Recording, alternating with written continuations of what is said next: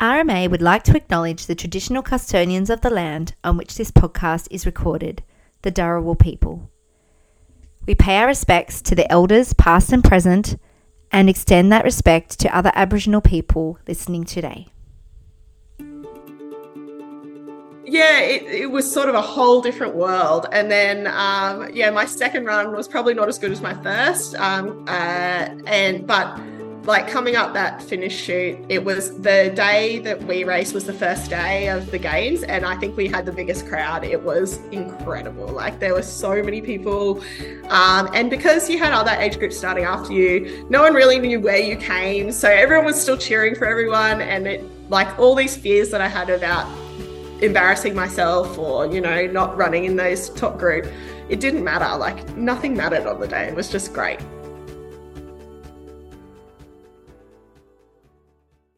Hello and welcome back to another episode of the podcast. I hope you loved our last episode and thank you for all the feedback that I've received about the podcast again this year. I'm just loving sharing these stories with you about some amazing women and their journeys.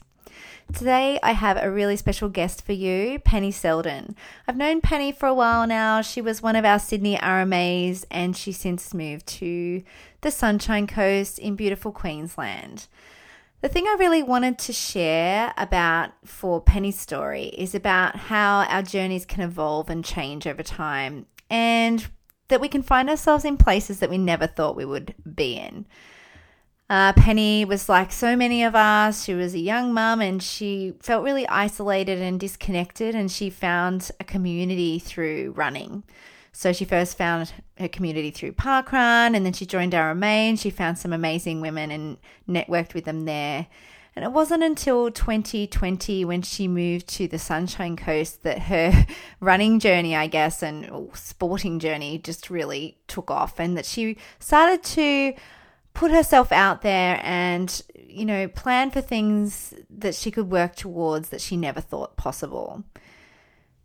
She started her running and she kind of moved into the marathons and things like that along the way. But then when she moved to the Sunshine Coast, she found triathlon. And I really wanted to share this story because there's a lot of RMA people that do triathlons, and maybe you're just trying to wonder whether this is something that you could do as well. And I thought Penny's story was super, super inspiring. So when she moved to the Sunshine Coast, she thought she would try her hand at triathlon, something new, and she felt totally overwhelmed, like a total imposter, but she had to go anyway. And flash forward a few years, she's just competed in the World Sprint Duathlon Championships in Ibiza in Spain, where she actually placed 16th in the world for her age group. That's pretty incredible, right? So there's this woman who's come from running, feeling totally like she's out of her comfort zone, tried her hand at triathlon, worked her way up, got herself a coach, and then was able to compete on the world stage. So I really wanted to share this story because Penny is in her mid-30s, and I just wanted to make you aware that it's never too late to start something new.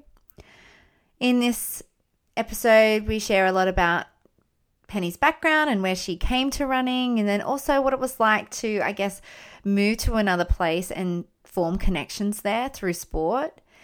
And how this newfound love of the sport of triathlons and duathlons made her a whole new community.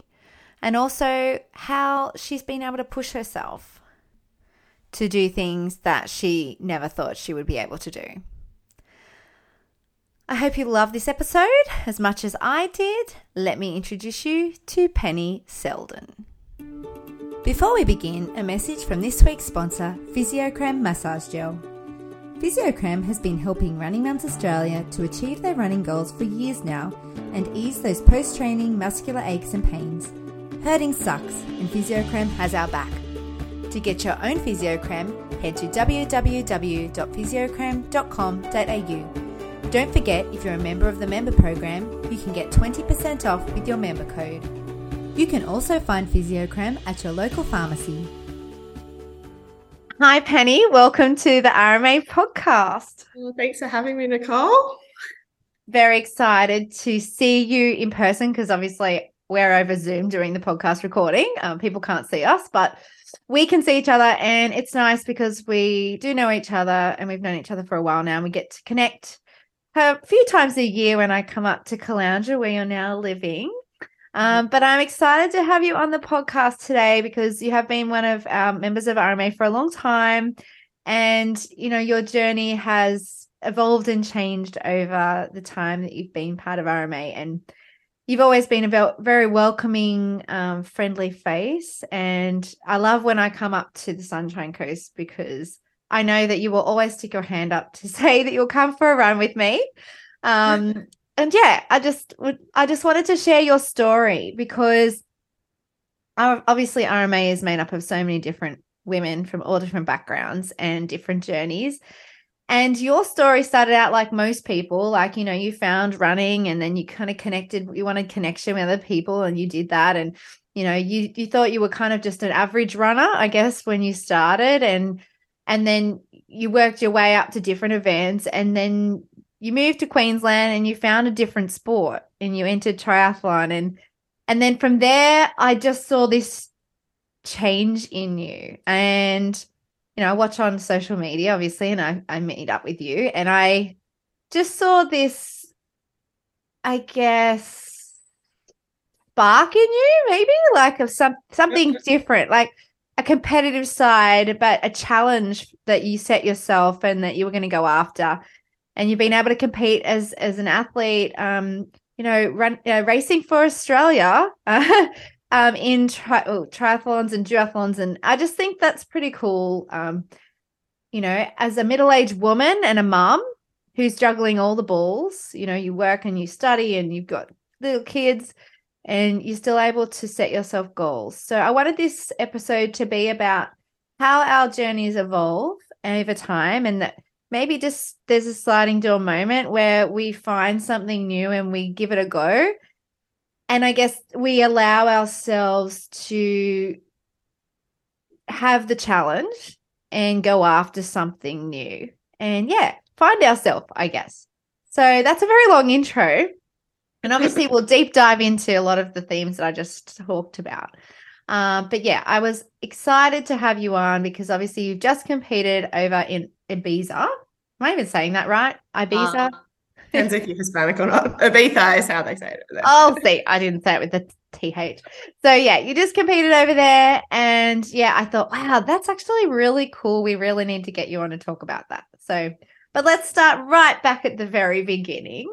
Firstly, do you want to just introduce yourself to the listeners? Where are you from and who you are, how old you are, how many kids you've got? And, we'll go from there. I'm 35. I've 2 kids. They're 9 and 7.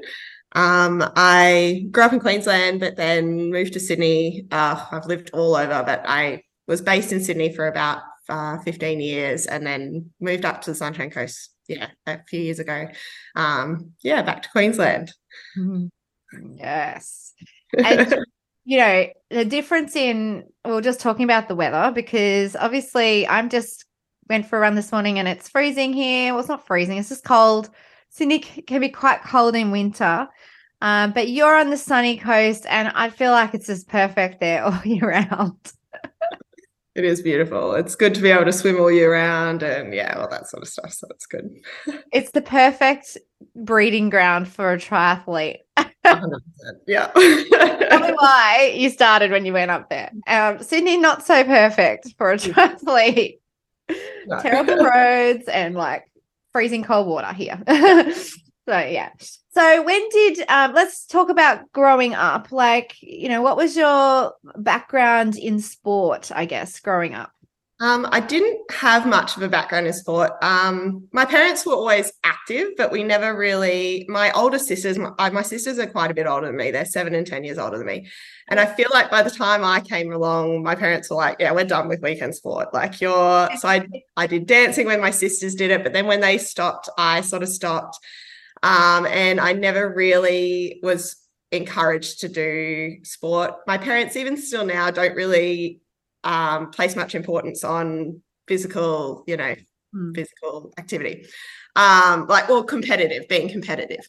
And I actually really loved running growing up. I remember asking my parents, begging them to do little athletics, and it was just not something that we were ever going to do. I was a decent runner at school, even with no training. I would still make district. I was actually much better sprinter, which now I'm much better over short distance than long.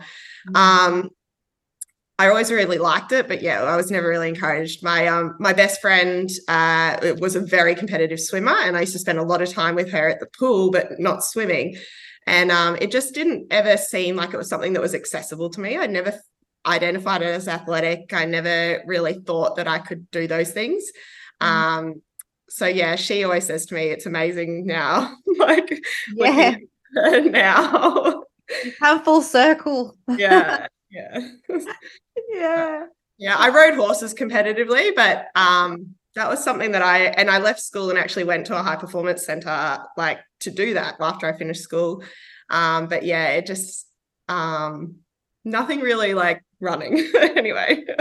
I guess horse riding is kind of like riding a bike. Sort of, I guess. You got to sit on something. You got to balance. However, you don't have control as much over a horse than you do over a bike, I guess. But you're still sitting on something, I guess.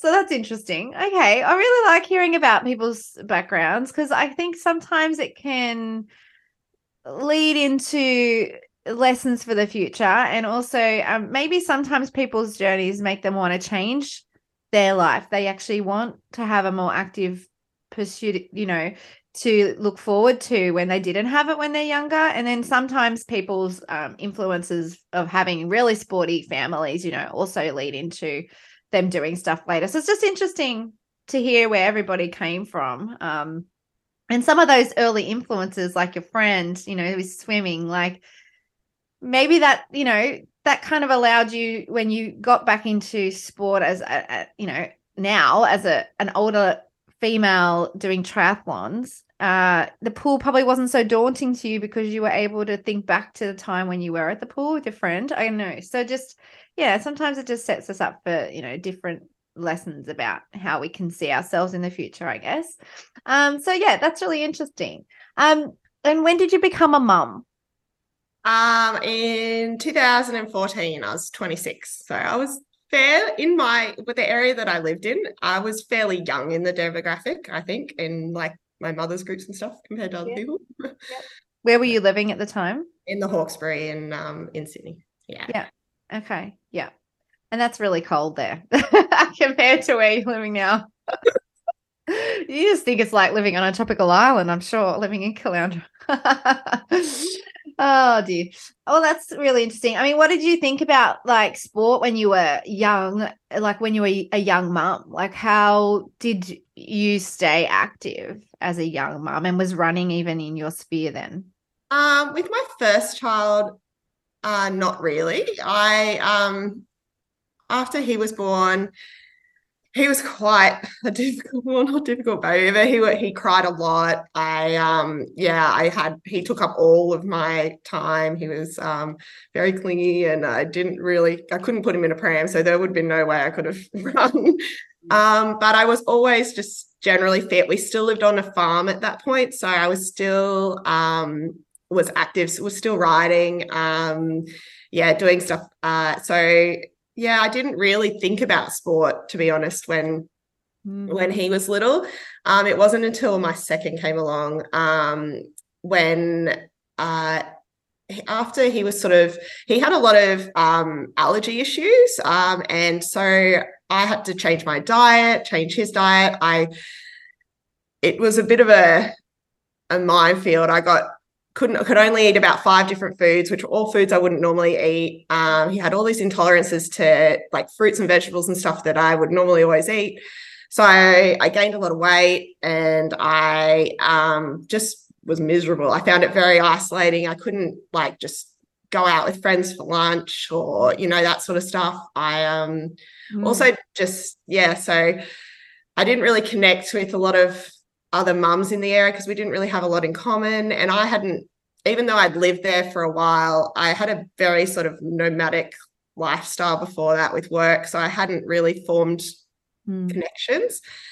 So then when he was born, I decided, it was when parkrun was sort of just kicking off in my area. I actually had to drive all the way to Penrith to go to parkrun to start with.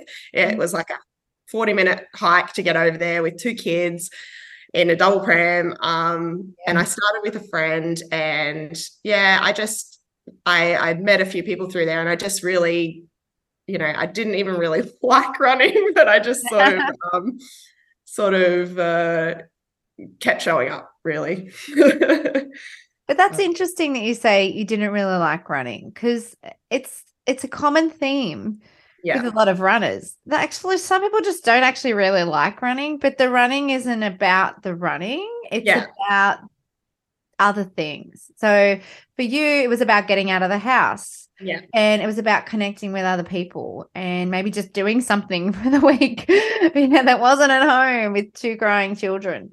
And it created a network of people for you. Yeah. And I mean, if you think about now, if you hadn't have taken that opportunity to go to parkrun, you wouldn't be doing what you're doing now. So I think it's incredible, that, well, it's not incredible. It's meant to be that this sliding door moments, I really like to call them, because your friend, I don't know who introduced you to go to parkrun, whether it was just you who thought, you know what, that sounds interesting. Who did was it you? Did you find out? My very first parkrun I actually did with my friend of mine, Ruth. I had the idea, and she just had a baby as well, and we just thought, let's just go. And we walked, and I always never forget, my first parkrun time was 52 minutes. And I'm that was the benchmark. So you're going to go from here. I was I can only get faster. Right. That's right. And that's what's so good about parkrun. And I've always been such a great advocate for parkrun, because it really is a place where anybody can go. And no one's ever going to be last. They've got a tail walker.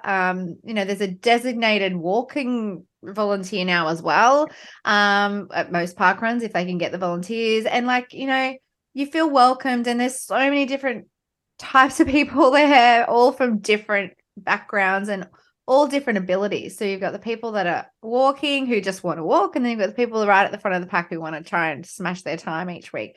And so it is a great place to start. I mean, what were you thinking when you first started, going to parkrun, compared to maybe when you've been a few times and then you thought, oh, maybe I'll give this running stuff a go? Yeah, I think I was very, very nervous to start with. And it's a common theme. I was actually talking to one of the other mums at school, who's actually my hairdresser, and she was saying to me at my appointment, I really want to go to parkrun, but I'm so anxious. I can't, and I was like, well, what are you and I was like, what are you anxious about? This is what I'm anxious about. And then I thought back to when it was my first time, and I was like that. And she actually ended up going the very next day, and she now has gone every week for the past 6 weeks, and she's amazing. She's doing amazing. Yeah. So it's just a common thing. I think you build it up in your head. But as I said to her, I'm like, no one cares about anyone else. People are generally pretty selfish. No one cares how fast or how slow you're going. People are just happy to be there and happy to be having a go and happy to have other people around them to do it with. So people don't really care. That's true. And I can understand the nervousness of a lot of people who are going for the first time. I mean, I get nervous turning up to a new parkrun that I've never been to, but it's actually not about the running that makes me nervous. It's about the people, because anybody's uncomfortable and nervous in an unfamiliar setting, right? So you're like, oh, are they going to be friendly? Are people going to be nice? Oh, I get nervous too. And I've been running for a long time, but I mean, I think it's just such a great platform for people to start and form connections. So obviously you formed connections at parkrun, and was that where you were introduced to RMA? No, actually, my sister actually was the one who told me to sign up to RMA. She did a lot of work in the space of postnatal fitness and dealing with birth injuries and postnatal. She was actually the one who said to me, oh, there's this community, online community, you should join it, once I'd started sort of doing a bit of parkrun. So that's actually how I joined RMA.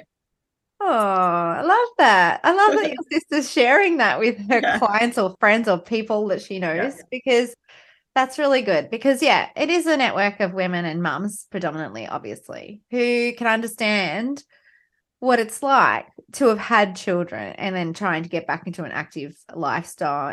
And we do discuss things like pelvic floor and all of those messy things that come along with being a mum. It's an open, safe community to be able to talk about that. So I'm really glad that she shared that with you, because then I got to meet you. So what kind of, connections did you form through RMA, and how did that change your running circle and I guess your goals with running at that time? So I was fairly slow to make connections at the beginning. Like there were lots of people who I saw and would say hello to, but I was still quite nervous at meeting new people. And like I wouldn't even wear my RMA singlet at first. I just thought that, I'm not fast enough. I can't do that. All that sort of stuff. I was very like reserved at the beginning. But I think one of the key moments was when East Richmond Parkrun opened, because that was local. Yeah. And so I got to meet some other RMA that were very local, which helped. And the other thing is that we what year was it? I think it was 2018. Someone put up a post on RMA about forming a team for Ragnar, which was like a trail lap race. You do like 3 legs over 24 hours and you run all night, and it sounded like a bit of fun. And so I joined that, and there were 8 of us in the team. I think 6 of us were RMA and 2 were just 2 other really, one was actually a friend of mine and someone was a friend of somebody else's. Yeah. And we ended up doing like a lot of events together beforehand. We did like waterworks relay, and we did Sydney surf and things like that together, which really solidified those friendships. And then when we did Ragnar, we had the whole weekend there. We camped together. And some of those women are women who I've now had friendships with for 5 years. I've traveled, like Danny and I went to Tarawera together. We've done lots of other things. They've just been, really supportive people. Like even when I did my 50th parkrun, I this was like a while ago, really wanted to get a sub 28-minute parkrun. Yep. So I had people come, like Vic came all the way from North Shore all the way to East Richmond. There were like 5 of us there, and they all paced me to make sure I got my PB. Like, just really, inspiring you, making you, want to be better. And then, then the East Richmond crew there, they with Tova and Karen and all those guys, they sort of, especially I think in sort of 2019, we sort of grouped up and made like a little running group, and we would run trails on the weekend or run during the week. And I couldn't always participate with like kids and whatever, but we became quite a tight-knit little group. So yeah. Oh, I love that. See, I just love where running can take you. And it really isn't about the running, right? It's just about the connections that we can make. And that's why I sort of say RMA isn't a running group. It's a running network, because it really is like it's got these tentacles that kind of just go out. And, even the fact that I can meet up with you and Ali when I come to Caloundra, and others that live up there as well. And then maybe, I'll meet some others when I come. And then it just has this little effect of, or if like you moved to Caloundra and you might not have known anybody up there, and you could say, well, I know Ali. Yeah. Connect. Like, you know what I mean? So it's just amazing how not only with RMA, but with lots of other different, groups and places that people run, they can connect. And parkrun is a really good example of that as well. I just love that. I love how that inspired you to form those connections, and I guess inspired you to do some other amazing things with your running as well. So obviously you felt isolated, and when, you were a young mom, and now did you think that anxiety and isolation had sort of changed in your world now that you've found more of an active lifestyle and a community to sort of share that with? Yeah. Back then, I think like my husband traveled a lot for work, so I was at home alone with two little kids a lot, and Mm. so I ended up a lot of the time just isolating myself because I was too hard to go out, too hard to do this, too hard to do that. Um, and yeah, definitely running sort of forced me out. Yeah. And yeah, then also just making connections with people that I actually had things in common with and that I wanted to be around. I think that's the hard thing when you become a mum is you get thrust into these groups of mums that you don't really have anything in common with. And yeah, you just sort of end up being friends because your kids are the same age or whatever. And I didn't really ever identify with that. I sort of found it difficult. So yeah, definitely having those, being able to form connections with people that I had things in common with and could do things together that we like go running or go walking or go, yeah, do things with our kids definitely helped. Yeah. Yeah.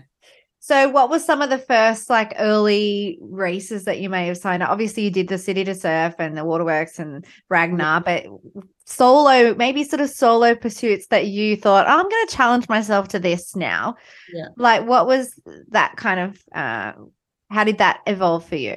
Well, the first ever race I did by myself was City Surf in 2017. And I don't think that I thought I could actually finish it. Like I'd had interrupted training. I didn't think I'd put in the work. I was really concerned. But yeah, and then I finished that and yeah, then that was sort of the turning point where I was like, hey, I can actually do this. And then did I traveled to Melbourne and did run Melbourne as my first ever half. And that was another case of, yeah, I'm not sure whether this is going to. And I just thought, oh, well, if I have to walk some of it, I'll walk some of it. And I ended up running the whole thing. I was very slow, but I ran the whole thing and I crossed the finish line and I just bawled like a baby. Like I was so emotional because I just didn't think that this would ever be possible. So yeah, that was the first sort of I did those solo ones and I chose to sort of travel to do a lot of my longer runs just like to I think to do it independently. Like I didn't want to have to worry about my kids. I didn't have to worry about my husband. I just wanted to be able to focus on myself and make a bit of a time away and And that's really important. And I think that's really good.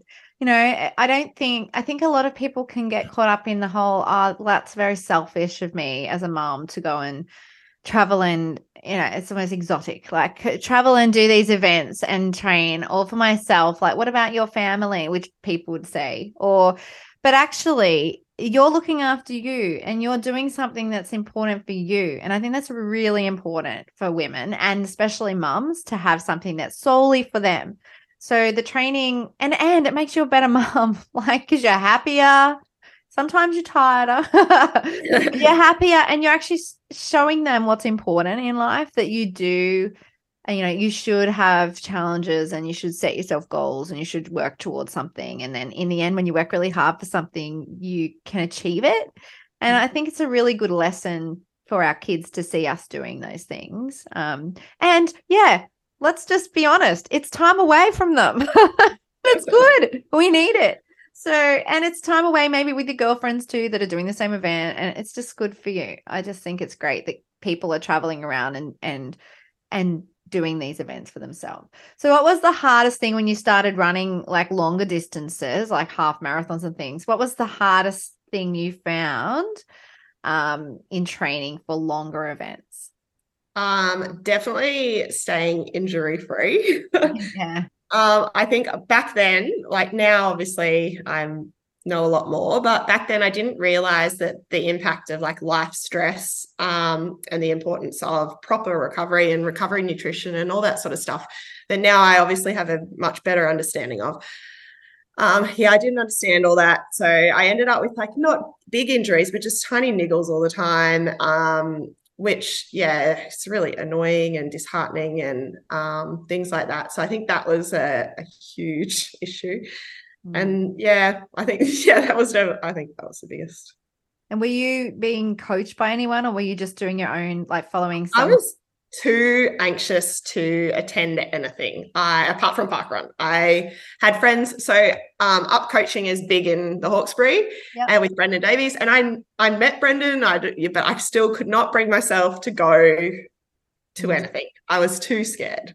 So yeah, no, I wasn't being coached, which now I know was a huge mistake. I should have just got a coach. But yeah, the things you tell yourself, you know.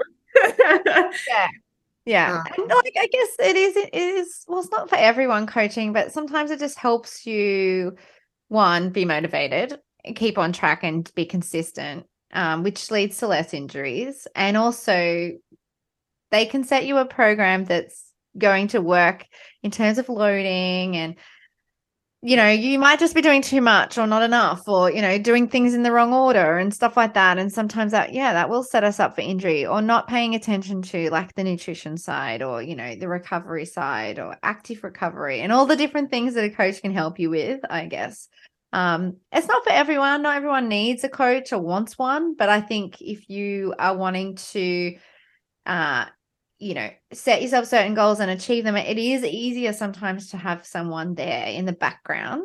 And it just is more of a motivation. Like, you've got someone there watching, so you're going to tick it off, right? You're going to tick. Well, I'm a bit of a type A. I need to tick it off. Me too. So, and which is why I don't have a coach at the moment, because I don't want to disappoint anyone. But anyway, when the time comes and I really want to set myself up to do something big, I would get another coach. Even though I'm a coach myself, I would still get a coach myself. Okay. So when you increased your distances, were you enjoying running? And I guess when you think back to that, let's just flip it a little. So you think back to when you were doing halves and things, like, were you enjoying it? And now that you're doing shorter stuff, were you enjoying it as much as you are now doing shorter stuff? No. Short answer.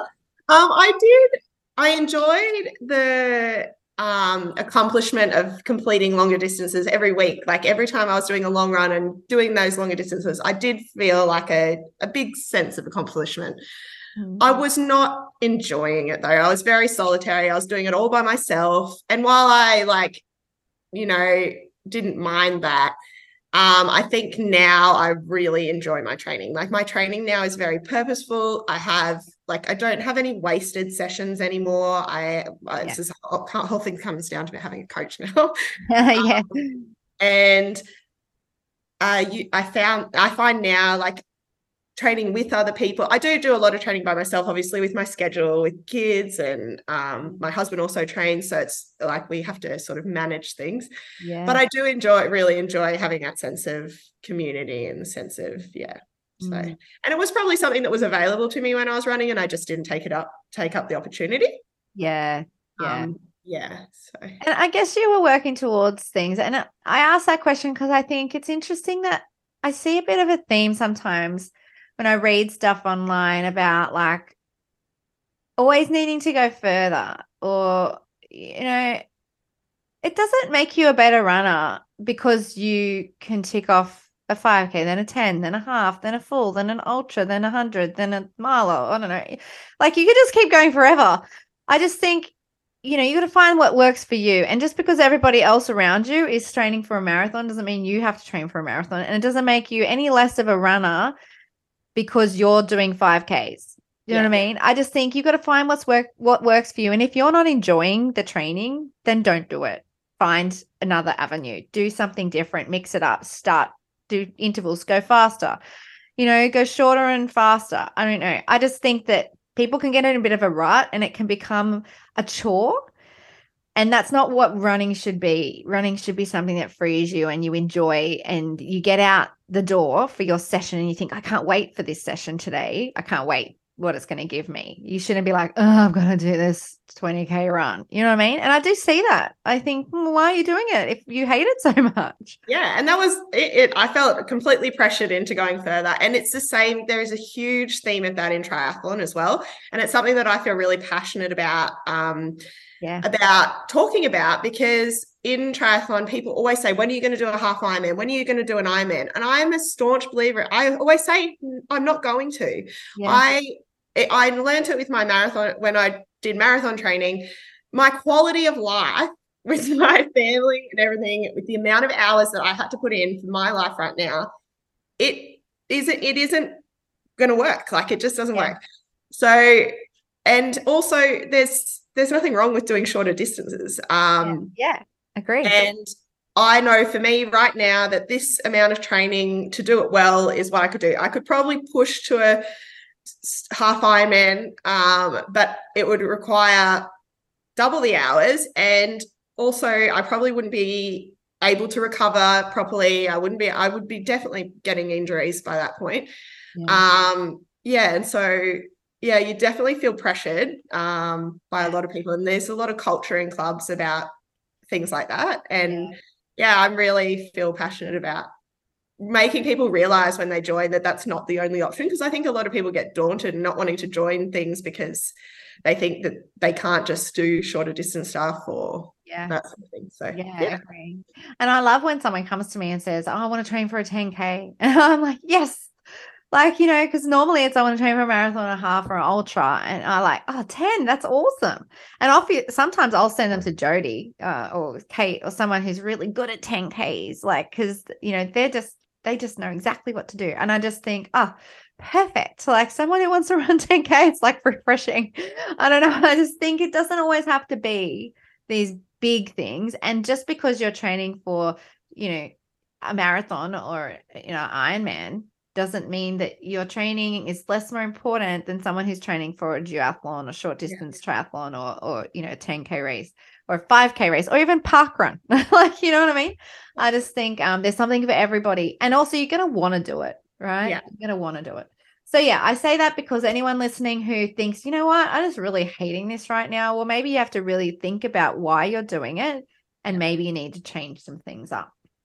So let's talk about when you moved to the Sunshine Coast. So in 2020, now this would have been when COVID hit, mid-2020, right in the thick of COVID. You moved up to the Sunshine Coast. Why did you guys move there? And what was it like for you to actually move somewhere where you obviously were from Queensland, but you know, I guess you didn't have a big network of people up there. What was that like for you? Well, I think COVID was life-changing for us in a good way. And I know that's controversial, but I think I had been really unhappy down there for a long time. And I think that the year before COVID was probably the most settled I'd ever been there. I'd found this parkrun community. I'd found these friends. I'd sort of, you know, had finally settled. But my husband was traveling all the time. And then when COVID happened, he was sort of in one place. And then when he was there, and he'd lived there for 20 years, he realized, I actually don't like living here. It's just that before he was traveling so much, he didn't really notice that it wasn't. And he had an accident. He's a cyclist. He actually had an accident on the bike. And he was like, it's not safe to ride around here, which it isn't. And so he had some clients up in Sunshine Coast. I had sort of been suggesting to him to move anywhere. I was just keen to leave. And we were looking for another house in the Hawkesbury at that point. We wanted to move to something bigger. We thought we might want to move to a bit more acreage because we'd moved to a suburban block. And we couldn't afford acreage in that area with what we wanted. So we looked, he suggested Sunshine Coast, and he said, maybe we just buy a holiday house and I just went on to realestate.com and I just showed him these houses and we're like, look what we can get for our money up there. And he was sort of a bit tentative, but I was like gung-ho. I was like, you know, I think this would be a good move. But he was actually the one who really pushed it in the end. He loves it here now. But yeah, so it all happened quite quickly. Our house wasn't even on the market. It wasn't even ready to go on the market in Sydney. But then we sold it off market within a week of us Wow. putting the offer on the house up here. So it all kind of snowballed and happened quite quickly. And then we had a few months of settlement because we had a long settlement. Yeah, and then we moved up and everything just, it was hard. I think it was hard moving somewhere where I didn't really know anyone, but we actually made a lot of connections. So we moved, our house settled at the beginning of September, and then Little Athletics started the next week. And both my husband and I made really good friends really quickly through Little Athletics. And they were actually the two people who probably thrust us into triathlon. And yeah, it's sort of, we found community really quickly. I found the school that the kids were at, a lot of the parents from my oldest child's class had a lot of common with me. We just, yes, kind of fell into this community where I had never felt this kind of community back in Sydney. So yeah, it sort of just naturally really happened. And then we sort of decide to try new things, and yeah, I love that. And it is true, like I think Sydney can be a little isolating in terms of community a little bit. Like people don't like to travel far, and like it's like you're breaking their leg if they have to travel like across a bridge. Like it's sort of, I don't know, they're just busy and stressed, and there's just something, I don't know, it's different up there. I guess yes, they have the same things in life. People have to work and earn money and whatever, but I just feel like there's this more relaxed lifestyle. And yeah, maybe a little bit more sunlight, maybe that's got something to do with it. So maybe moods are better, I don't know. It's good that you found that community. So obviously you started triathlon, like, so you'd never done triathlon before. This was a first for you. So what was it like when you went? So obviously you joined, like, did you join a triathlon club straight away? No. Okay. So at first, towards the end of 2020, my husband's always been a cyclist. He was like, oh, it'd be perfect for you to learn how to ride up here because there's bike paths and there's, bike lanes and it's really safe. And I was so nervous about it, especially because he just had an accident. Like it was, I was really a bit nervous. I'd never ridden a road bike. I could barely ride a regular bike. I could ride a bike, but not with any sort of decent skills. And I also couldn't really swim, and I was terrified of swimming in the ocean. So I actually didn't know how I was going to do this. He bought me a road bike for selfish reasons. I think he just wanted to ride with me. So I started to ride and it was fine. And then my friend from Little Athletics, Jackie, she's a decent, really good age group triathlete. She's been to Worlds a couple of times, and she helped me learn how to ride a bike. She literally ran next to me like I was a toddler on a bike when I first learned to clip in. She took me out ocean swimming. So I sort of like gained a bit of confidence. I did one of the Triathlon Pink as my first one, which was a pool swim. So it was like within my comfort zone. I could do that. But yeah, then moving towards like I won't say a proper triathlon, but doing an open water triathlon where you're, pack start, lots of people, that kind of stuff was pretty daunting to start with. And I didn't really have any idea how to train. I was just sort of like swimming occasionally, riding my bike. I was still running. I had joined a track group by this point up at the Sunshine Coast at the uni. That I still run with today. They're amazing. And yeah, so I was running fairly well, but everything else was a mess. I don't know how I started, to be honest. So what did you do about trying to learn more about triathlon and how to juggle all of those different disciplines? Well, my friend Jackie was a huge support and a huge help. So she helped me with sort of what I should basically be doing in a week.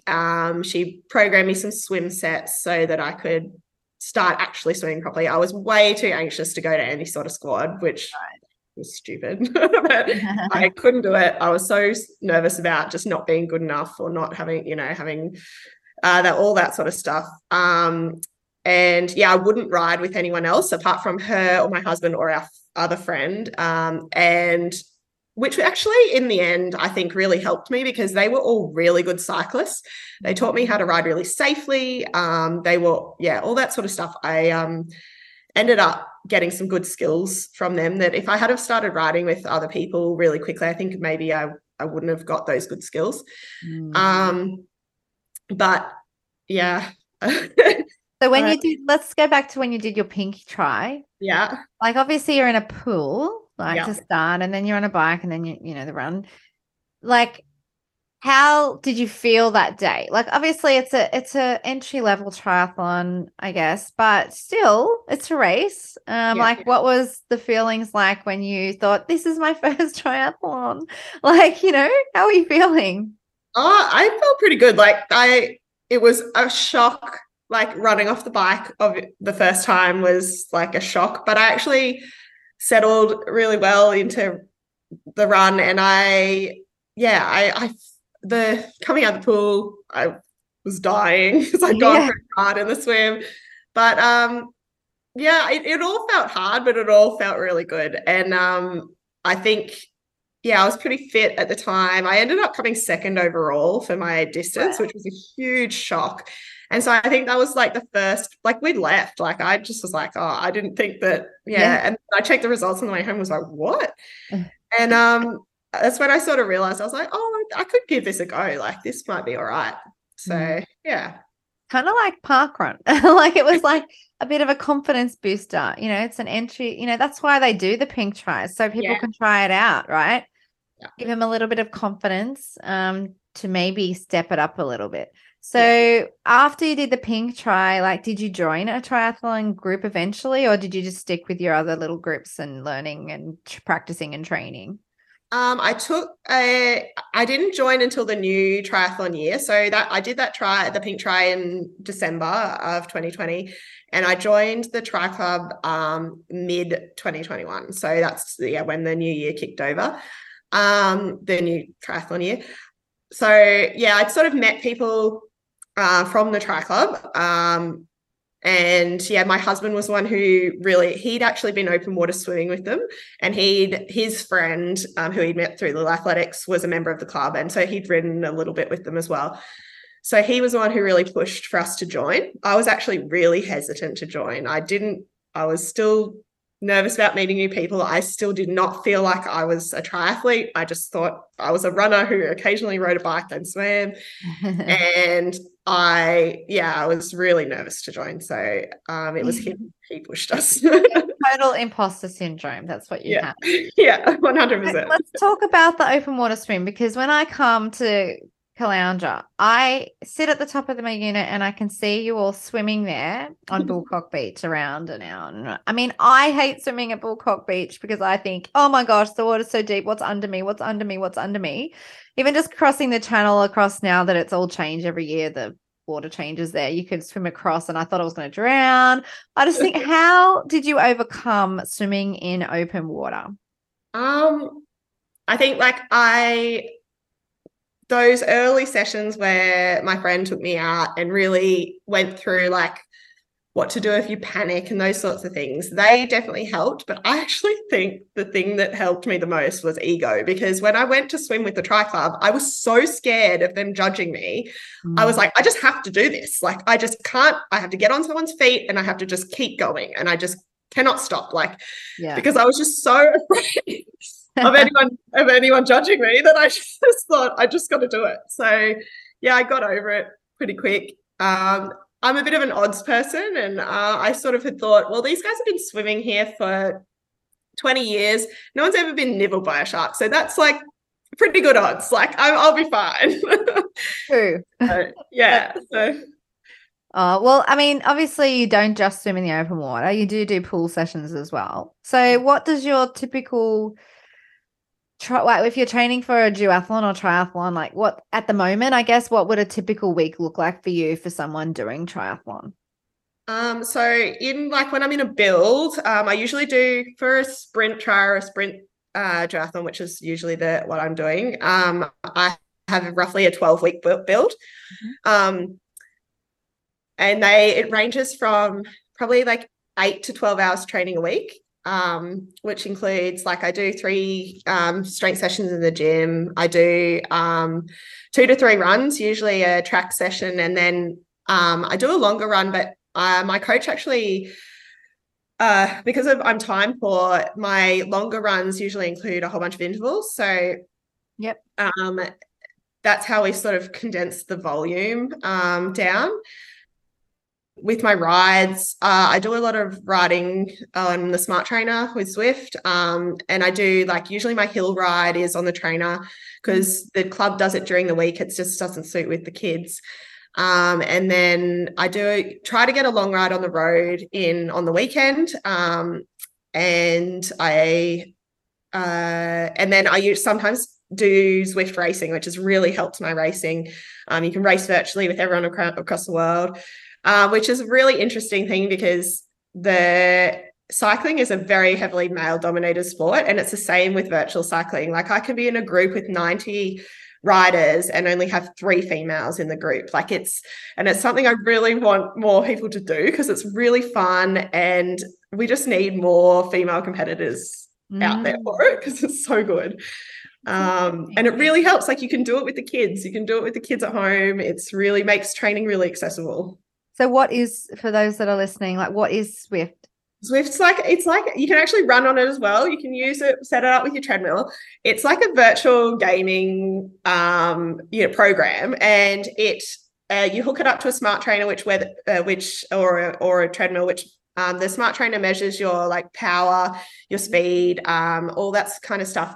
You still change gears and everything like you're riding. It will put resistance on for when you're riding hills, so you can virtually ride a mountain on your bike at home. And that's like I've done all my hill training on there.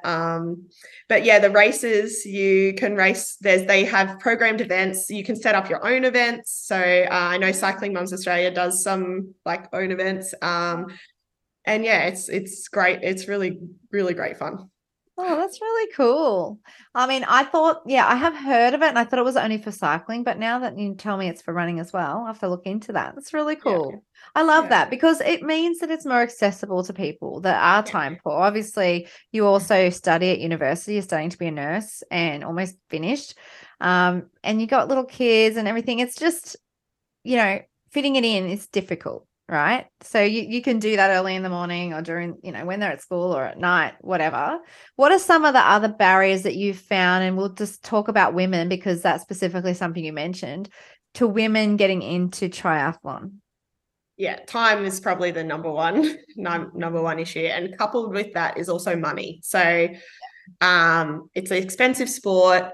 It doesn't take a lot to get started in triathlon, but if you want to be good at triathlon, like there's no denying it. You need to have good gear. You need to have there is such a huge mechanical advantage, especially with bikes, that I didn't think it was. I had a base level carbon road bike when I first started, which was a decent bike. I went from that to a custom built aero road bike, and it was like the difference between driving a beat up, 80s Holden to driving a Ferrari. It was completely different. And I never realized that was such a difference. And then once I started on that bike, I realized why these girls had such an advantage over me before. Yeah. Money is definitely a big barrier.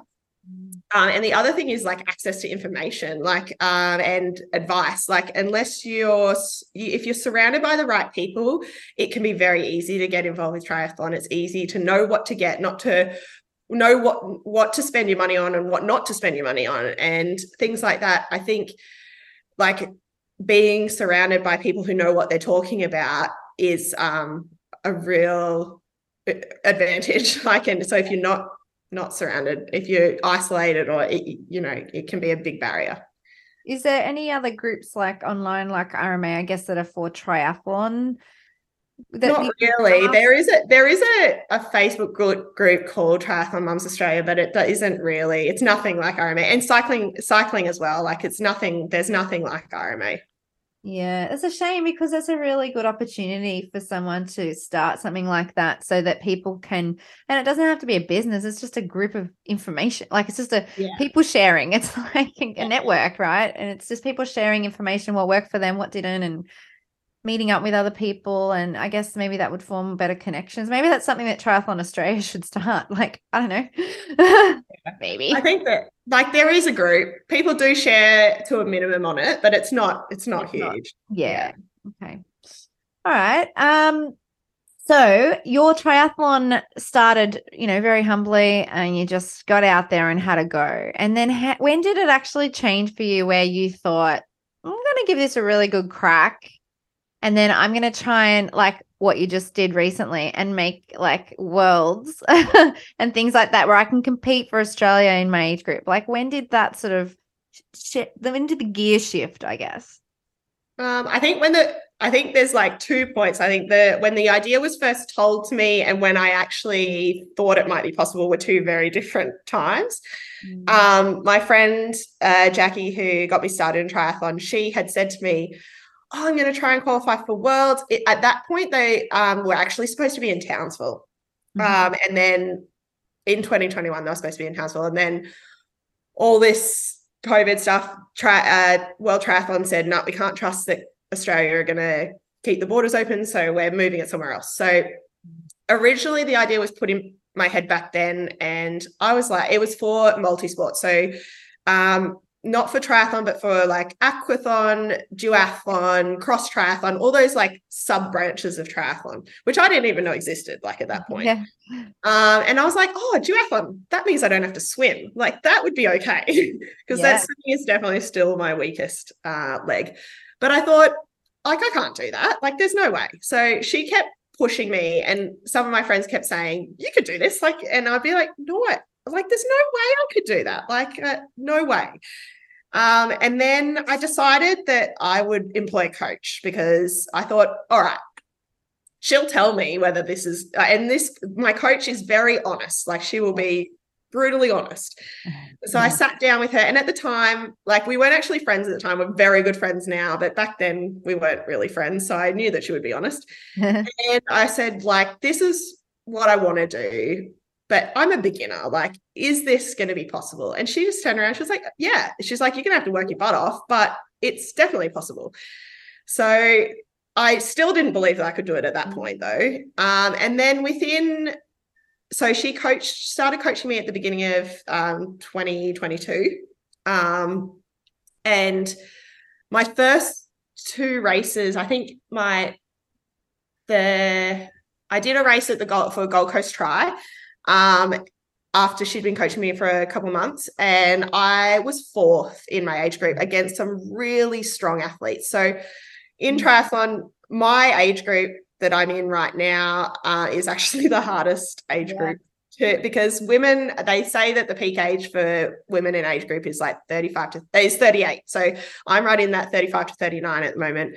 Yeah. So the people I'm competing against are like, some people might know the Cupcake Cartel, like Elise Selzmark. She's in my age group. I've got all these people who are really fierce competitors who have coaching businesses, who train basically full-time hours, who, you know, they're really competitive people. So to come fourth, I was really shocked. I'd run off the bike, I'd run a 23-minute 5K, which for me was at the time was a huge PB. Yeah. So I started to think, I am improving. So all I've got to do is just keep improving. So then the next sort of goal was to qualify for Spain. I had to race. I raced one qualifying event in Brisbane at Tour de Brisbane, and I won my age group for that, but it was very small field, and I wasn't sure that I would still be competitive. So I went to Australian Championships at Townsville in the middle of last year, and I had actually had a really interrupted prep. So I'd had plantar fasciitis in my right foot, and we had like edged to getting it where I had my physio, I hadn't even run 5K straight before my race. Like I didn't know how this was going to go. And my coach had said to me, like, these girls are going to be real runners. So don't try and stay with them. You're going to just have to catch them on the bike. We'd done a lot of work on the bike. So when the race started, it was hectic. Like, these girls were running 16, 17-minute 5Ks. I ran a 22 something, which was like, at the time, was unbelievable for me. And I did chase them down a bit on the bike, and I ended up, I think I was like 6th overall, and I ended up 2nd in my age group. But when they went to call out the results, they called me out as the Australian champion, and I was so confused. I didn't know what was going on. And it was because the girl who had won was not registered properly with Tri Australia. So she, like, it's one of their conditions of entry for the championship that you have to be a member. So I ended up winning the Australian Championship medal, which sort of felt a bit wrong because I didn't actually win. But yeah, I don't know. Oh, well, you claimed it. You got it. Yeah. I mean, that's the rules. So yeah, that qualified me for Spain, gave me an automatic qualification. And then, so that was sort of like a wake up, and I realized that, okay, now this actually is happening. And now I have to put the work in. That's it. And like, you know, it's exciting. Like, when you look back to where you started, to actually, you put the work in already to get to that point, right? So that was the beginning of you being an age group triathlete where you were competing against other people across the world. And I just think that's so incredible, from where you started back in the Hawkesbury to now. So tell us about Ibiza. I can't say it properly again. I tried to say it better that time. What was that experience like for you? You're wearing the Australian team uniform, which would have, when you put that on, like, how did that make you feel? Yeah, it was amazing. I think the highlight of the whole trip was actually the Parade of Nations, where we all had our uniforms on. We did the parade with our flags. We got to see everyone else all dressed up, and just meeting all the other athletes, and just really feeling like you're a part of something. And the other thing, like, it was a big sort of humbling moment where you think about your journey and how everything that you've been through to get to that point. And then you look at everyone else and you think they all have their stories too.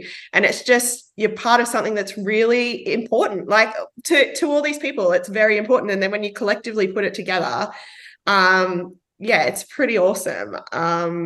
And yeah, I was very humbled. My race day was not what I expected, because previously, in my previous races this year, I'd been very nervous before every race. I'd battled with some severe pre-race nerves where I'd been vomiting before the start. I was so anxious.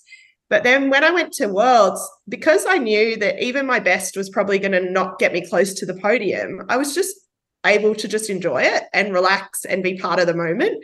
And I was supported by I had a group of close friends around me. I had one friend who was actually in my race with me. And yeah, I was just able to really appreciate every little bit of it.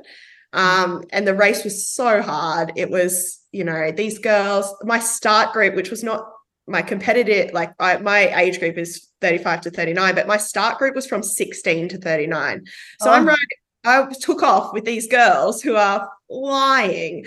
And I think I ran my first kilometer in 4:08, a little fast, but I actually got it back, and I didn't fade too much. The ride was a draft legal race, so you actually could draft off other competitors. My problem is that I was just off the back of the girls on the run, so I missed their group. So then I sort of had to, I was limited with who I could work with.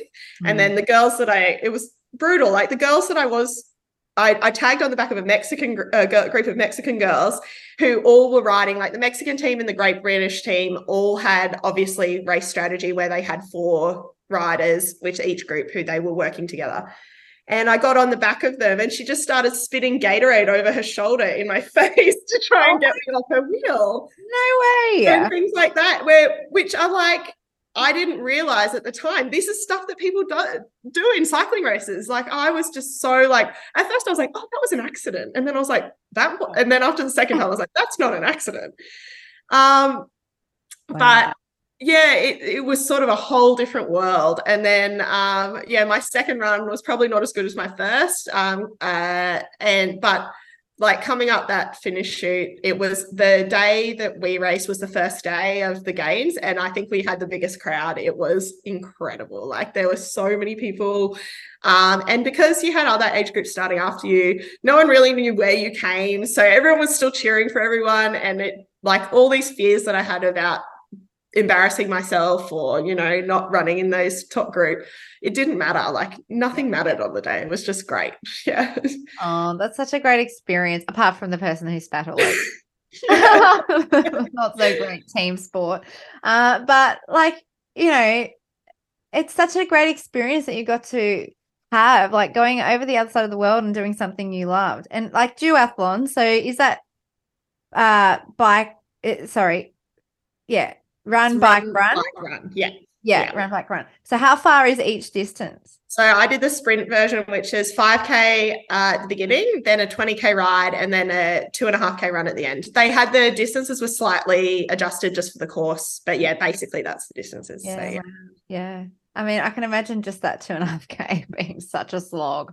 After you've already sprinted your life out on the first run, and then you get on the bike, and then you got to run again. Oh my gosh! I just find triathlon and I find anything that's more than just the running so hard. Like, I went and watched a friend's daughter do a triathlon down at Wollongong a few weeks ago, and it was just so hard. I was like, wow, I don't know if I would want to do this. Like, but then there was a part of me that was like, well, maybe I should try something like this. Like, just because it's a challenge. That's what I was thinking in my head. It wasn't about like that I would love it. It was like, oh, this would be a good challenge. Like, anyway, I don't have any gear, so it's like you think it's a funny thing when runners decide to take up triathlon, because like you think you can run and then you get off a bike and you're like, my legs don't work. I know, I'd probably fall over. So you ended up coming 16th, which is incredible. So congratulations. And congratulations for even getting to the start line and making that race. Like, that's pretty incredible. So what's next? Like, what did you decide after that? Like, and that doesn't always have to be a next, let's say that, but I guess there is for you. So you've already told me. So what are you training for now? And yeah, how's that all going?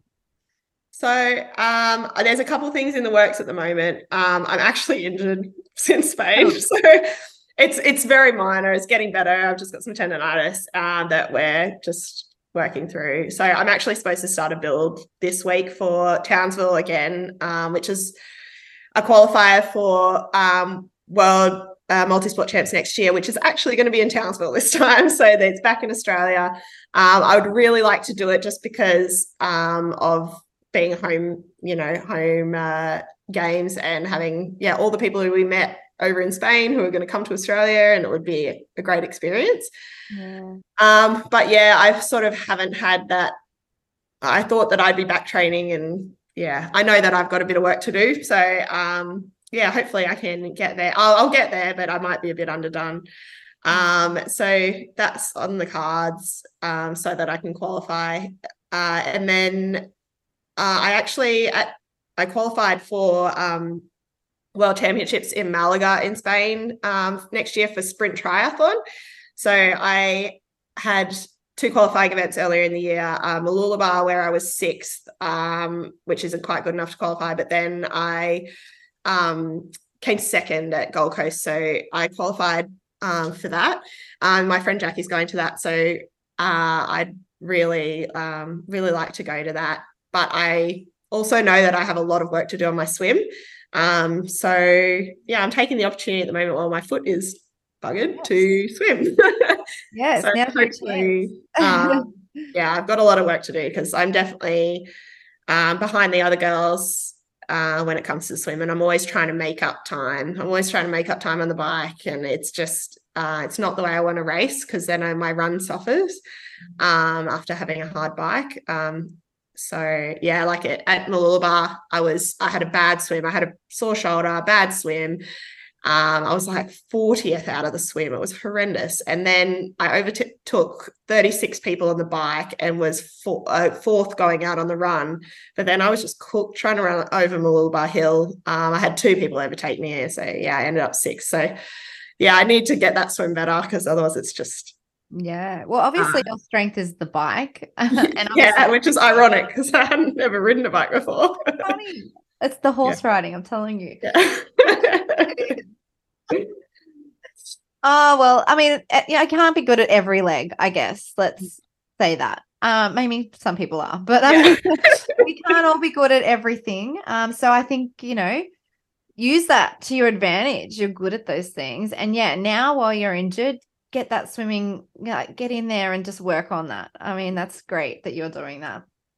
What do you think is the most difficult part about being a triathlete and being a mum? Like, I guess we talked about the time commitment.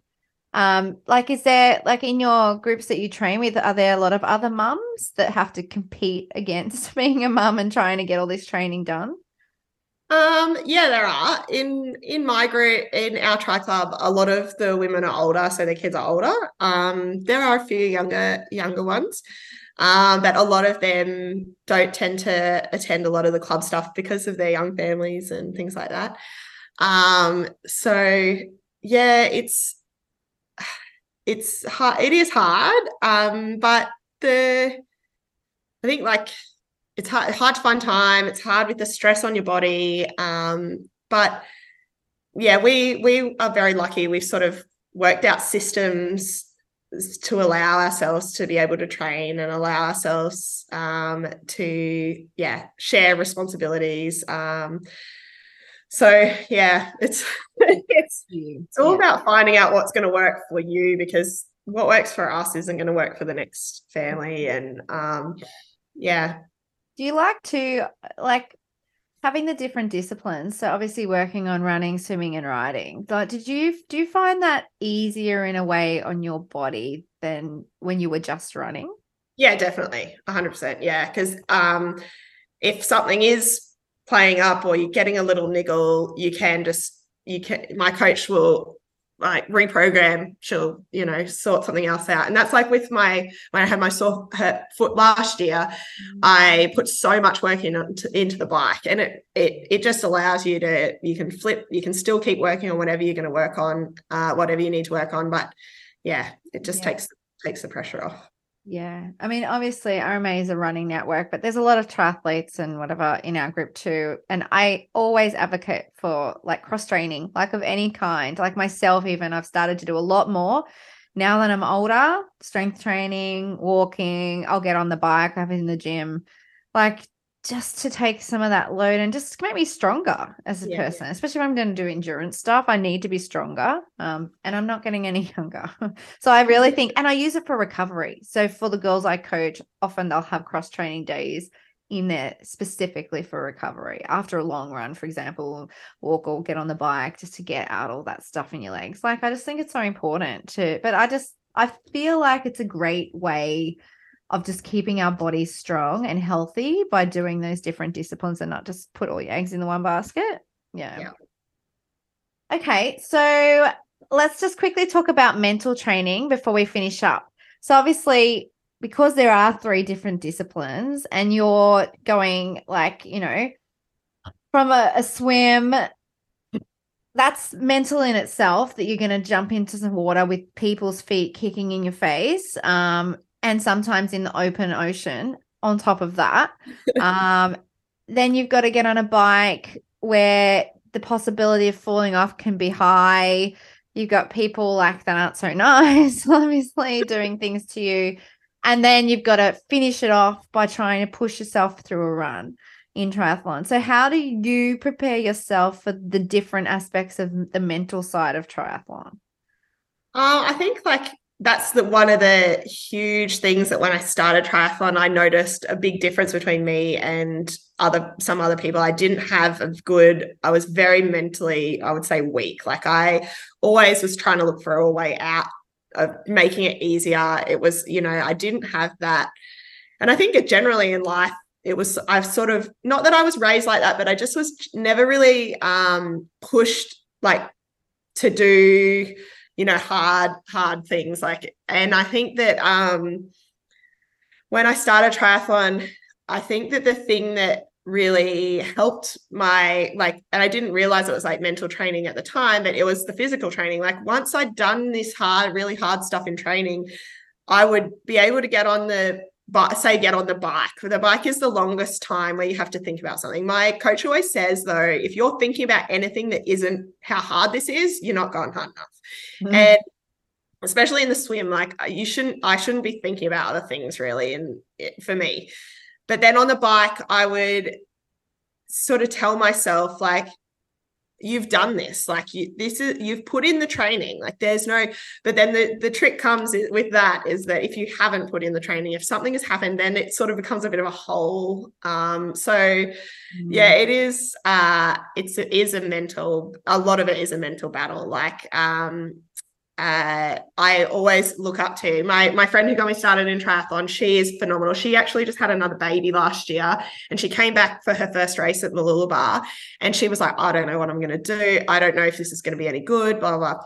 And she had the fastest swimmer of the day of the age groupers. Then she led on the bike the whole way into transition and she went out on that run and she was hurting. Like I could tell all over her face that she was deep in the hurt box, but she has that ability of when it gets tough, she just goes harder and it just like, she just pushes and pushes. And yeah, it's unbelievable. And I really admire that. And I really try to sort of emulate that as much as I can. When it gets hard, don't back off, push that bit harder. And just for a few seconds, just have that drive. Both in the bike and the run. Yeah.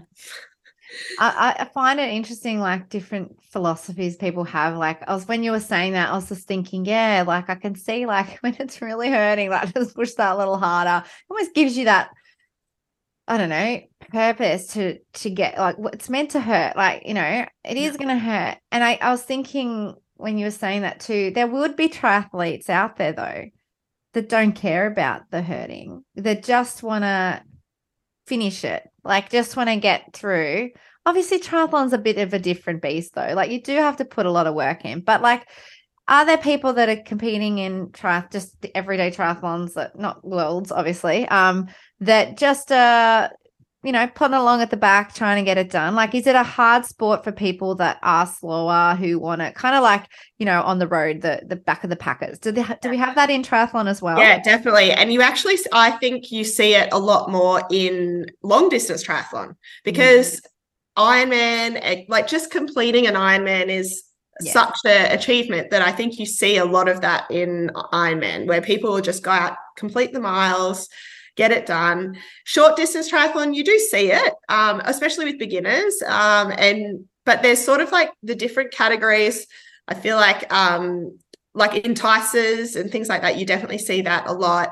But once people are kind of getting into sprint and Olympic distance, I think there are some people who still, especially the big triathlons like Mooloolaba and Noosa, you see a lot of people just going out there just to complete it. Yeah. But at a lot of the local races and stuff, it is competitive because those people they're on the circuit, they're doing they're doing the series for the points, they're, that kind of stuff. Yeah. But definitely, like I find triathlon to be such a welcoming community. So it's similar to the running community. I do feel that people cheer for everyone. There's no, it's definitely a really welcoming community. And like, especially even our tri club, like we have people who barely ride their bikes, who, are, at the bottom level of fitness, or you've got people who are, elite athletes who, we've got a couple of people who are bordering on going elite. So, you have this whole range, and everyone supports everyone else. And it's great. Good. Because, there might be someone listening who actually thinks, well, maybe I'll give it a go. And I'd hate for it to be a barrier to them to try it thinking like you thought, I'm not good at this, I'm going to be right at the back. But like when you know there's other people like you, it just makes it that much easier to sign up and have a go, right? And the thing is that when you're starting, you start in a start group, but then there's all these other start groups after you. So that's the best thing with triathlon is you actually have no idea, unless you know the people in front of you, you actually have no idea where you're coming through the whole thing. And that's the best thing. Like when my kids started triathlon, my oldest at Little Athletics, he would see the other kids run faster than him and would just slow down. Like he'd be like, I'm not going to beat them. Like there's no point in trying. Whereas at triathlon, he can't see the person in front of him. So he just goes hell for leather. And yeah, it's good because you don't know when you cross the finish line, everyone's cheering for you. Same as like at Worlds. No one knows where you came. You're just having a good time. So yeah. Yeah, that's good. That's good. All right. Well, let's go on to the RMA Hot Lab. So I like to finish the podcast every time with 5 questions that I curate for each of my guests. So I have 5 for you. So the first one is what has been your best running experience to date? Or it could be a try. No, let's change that. What has been your best try or running experience to date? I would have to say, I think Tarawera Ultramarathon. Oh, like I did the 21, but I had the best time. I was over with the best people. It was so beautiful. Yeah. That's making me very excited because I'm going next year. Yeah. Well, hopefully I get an entry. That's what my plan is. I've set the day aside. Yeah, I can't wait. So just beautiful scenery. It was so runnable. It was lovely. And then because COVID happened right after, I think that it became extra memorable because I was there with good friends and they did the 50. We were up, cheering for everyone in the miler. And yeah, it was good. Yeah, I can't wait. We hopefully get a good group of us going over. So anyway, if you want to come back, just letting me know going back. So, and just think about that. I guess you've got other things to work. Maybe it's a cheer squad. I don't know. All right. What is your favorite triathlon discipline and why? I'd love to say running, but I think training running is my favorite. But in the race, running off the bike just sucks. Like this, it's not good. I can imagine. I have the bike. The bike's my favorite now. Yeah. Yeah, and that's because you're so good at it too. Who would have thought? What is the hardest thing about being a mum? Oh my gosh. Where can I start? Yeah, I think as they get older, it's just getting harder too. Like I don't think it's getting easier. Mm-hmm. I think like just worrying about whether you're doing the right thing, like worrying about whether you're going to mess them up and like when they encounter these challenges, whether you're dealing with it in the right way or whether you're making it worse or making it better. That's just definitely what we're going through at the moment. And it's very stressful. So, yeah. I can totally relate. It's a hard job. It's the hardest job in the world. Yeah. All right. The next one is, what is a bucket list goal for you? I would love to get on that podium at Worlds in the green and gold. I had one of my friends won the world championship for her event, and she got up on that podium and I bawled. So I hate to think what I'd be like if I got up there, but I know I've got a lot of work to do, but I think I can get there eventually. They say the peak age is 38. I'm only 35. I've got 3 years. Still in it.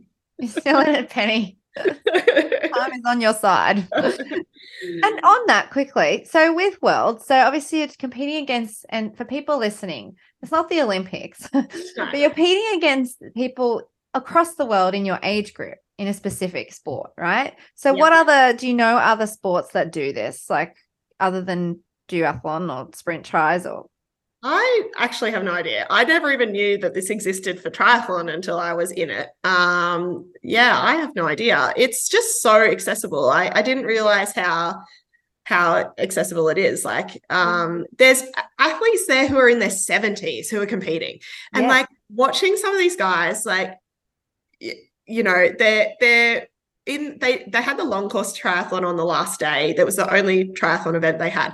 And we were like eating dinner and there were still people running. Wow. And then we went straight to the closing ceremony and the medal ceremony. These people literally came straight off the course and straight onto the medal ceremony. But there were people, I think there was even in that aquathon, a guy in his 80s, like, and it's just like, my friend always says, she said to me while we were over there, you know, I hate it when people say, you know, you should do it while you can, like while you're young, because she said, look at these people, they are killing it. Like they are, you know, it's amazing. Like one of our friends is in her, I don't know what I want to say the age group. I think she's either in 55 to 59 or 60 to 64.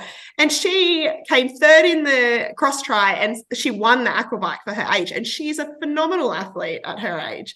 And yeah, it just shows that, you know, it might take me till I'm 60 or 70 to get on. You'll get on that podium. Don't you worry about that. Maybe there's hope for me yet.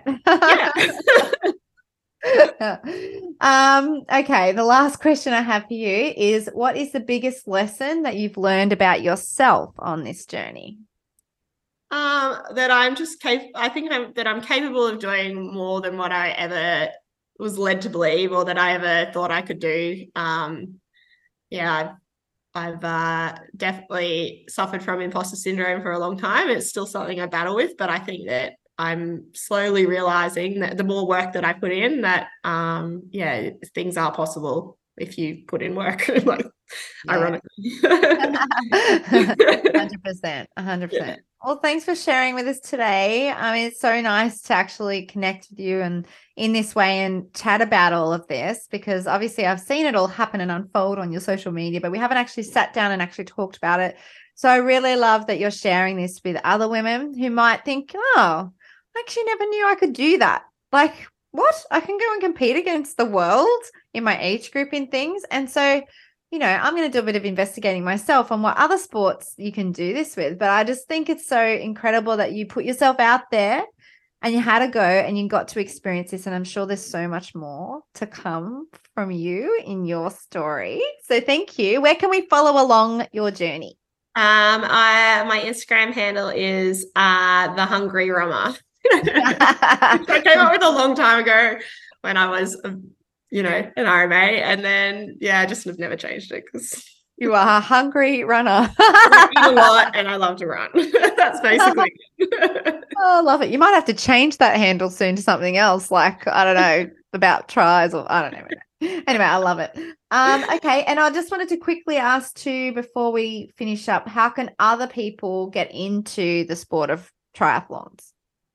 I think I do think joining a club is the best way. There are so many clubs that have like beginner programs that run every year, which are a really good way for people to have access to like a coach. Our club does one, and it's actually coached by my coach, who's amazing. And they really give you all those little tips and tricks and insights just to give you the best start in triathlon. And I think that that's really what makes or breaks someone wanting to keep doing it. You know, if it's really hard, people don't want to do it. But if, you know, they make it easier and more accessible and, you know, stuff like that, I think clubs are a really great place. You can get advice. You can get people that often have like old gear they just want to get rid of. You sort of, you know, you have all that sort of access. And the clubs through Triathlon Australia, you can join as a social member to start with and just be a part of the clubs and join in their training sessions. We do ocean swims every week and things like that, that are really beginner friendly. And generally clubs are really welcoming. So I think that is a really great way to get involved. There's lots of local events, you know, lots of series that do enticers that are short distances that are very manageable. An enticer is like a 300-meter swim, a 10K bike ride, and a 2 or 3K run. Like, it's very accessible to people. It makes the world of difference when you're getting started. So, yeah.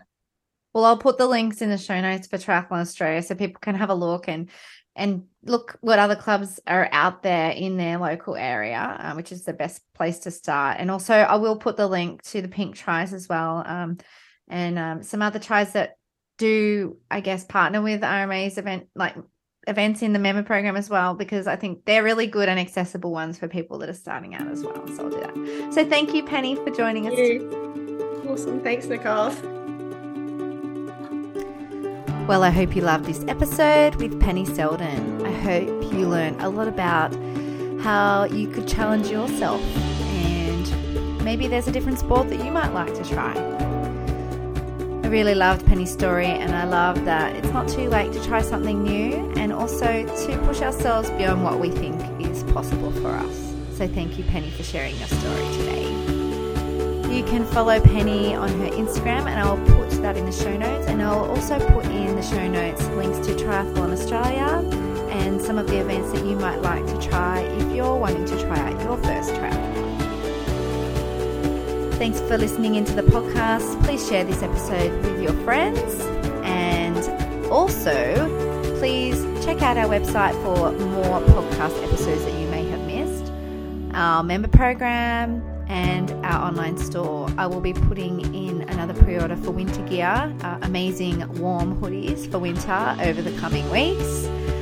And there's so much there that you can look back on in terms of articles, tips and tricks as well. I'd really love to thank those people that have joined our member program for 2023 and helped partner with some of Australia's best races and brands along the way. So please check that out. I look forward to bringing you another episode when we come back next time. Until then, I hope you are safe and well wherever you are, and happy